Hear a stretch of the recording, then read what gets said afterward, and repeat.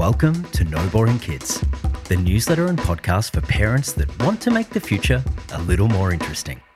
It's written and produced by me, Adam Kershaw.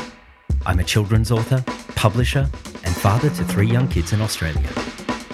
This is the audio edition of No Boring Kids number 6. Cold War Kids.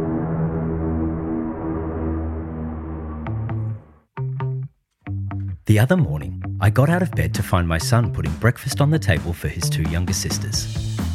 The girls couldn't contain their excitement at their brother preparing and serving their breakfast, and delighted in telling me all about it. I rubbed my eyes in disbelief. How long had I been asleep for? Since 2016, my wife and I have run a breakfast diner. We seat our diners, take orders, cook, clear plates, and wash up every day of the year. Sound familiar? But for the first time in over 6 years, we had no customers. I honestly hadn't considered what would happen if no one showed up. And it was a good thing the dishwasher needed unstacking, because I was feeling pretty useless. Unsurprisingly though, our 3 regulars were back the next day. The diner roared back to life, and order was restored. What will it be today, sir? Change in the parenting routine is weird. Something happens once and it's a blip. It happens again and it's foreshadowing. One more time and a habit is forming. The feeds, diaper changes and naps didn't feel like they'd end until they did. Now it's the diner's turn. Soon it will stop trading regularly. Then only on weekends. Finally, we'll be open by appointment only. It will take years for it all to play out, but this nugget of parenting precognition comes with an air of melancholy. The long march to independence is treacherous and signals the inevitable end to the autocracy. Mr. Kershaw, tear down this wall, they'll say. But the wall would have long been dismantled by that point. A dying symbol of the rules and boundaries that have been broken and adapted and broken again over the years. At least, I hope it will be. Rogue Nation.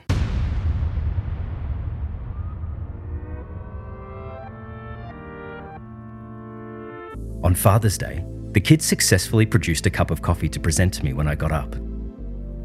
They were so excited, and honestly, I was impressed. But as I wandered into the kitchen, I felt an unpleasant crunch on my feet. Coffee granules were strewn all over the kitchen floor.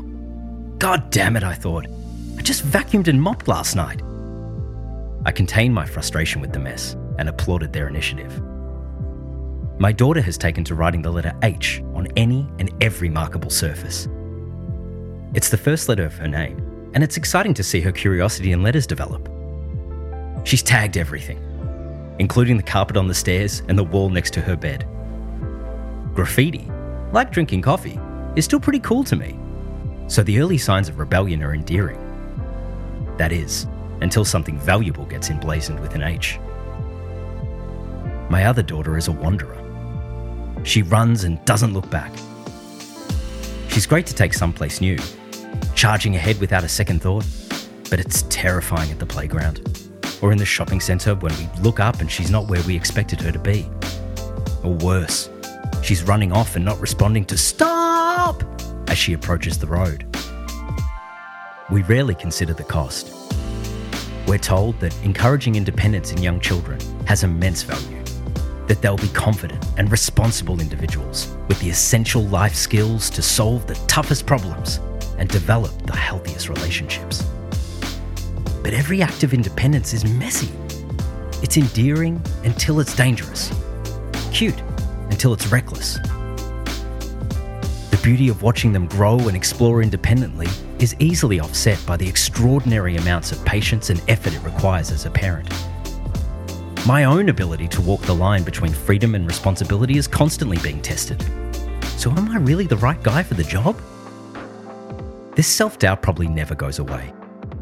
And as the shift from independence on our terms to independence on theirs takes place, I expect it only gets tougher. The autocracy will reign until it doesn't. Those in power never see the end coming. But if the diner has taught me anything, it's that there'll always be a dishwasher left for us parents to unstack. And that might just be enough for me.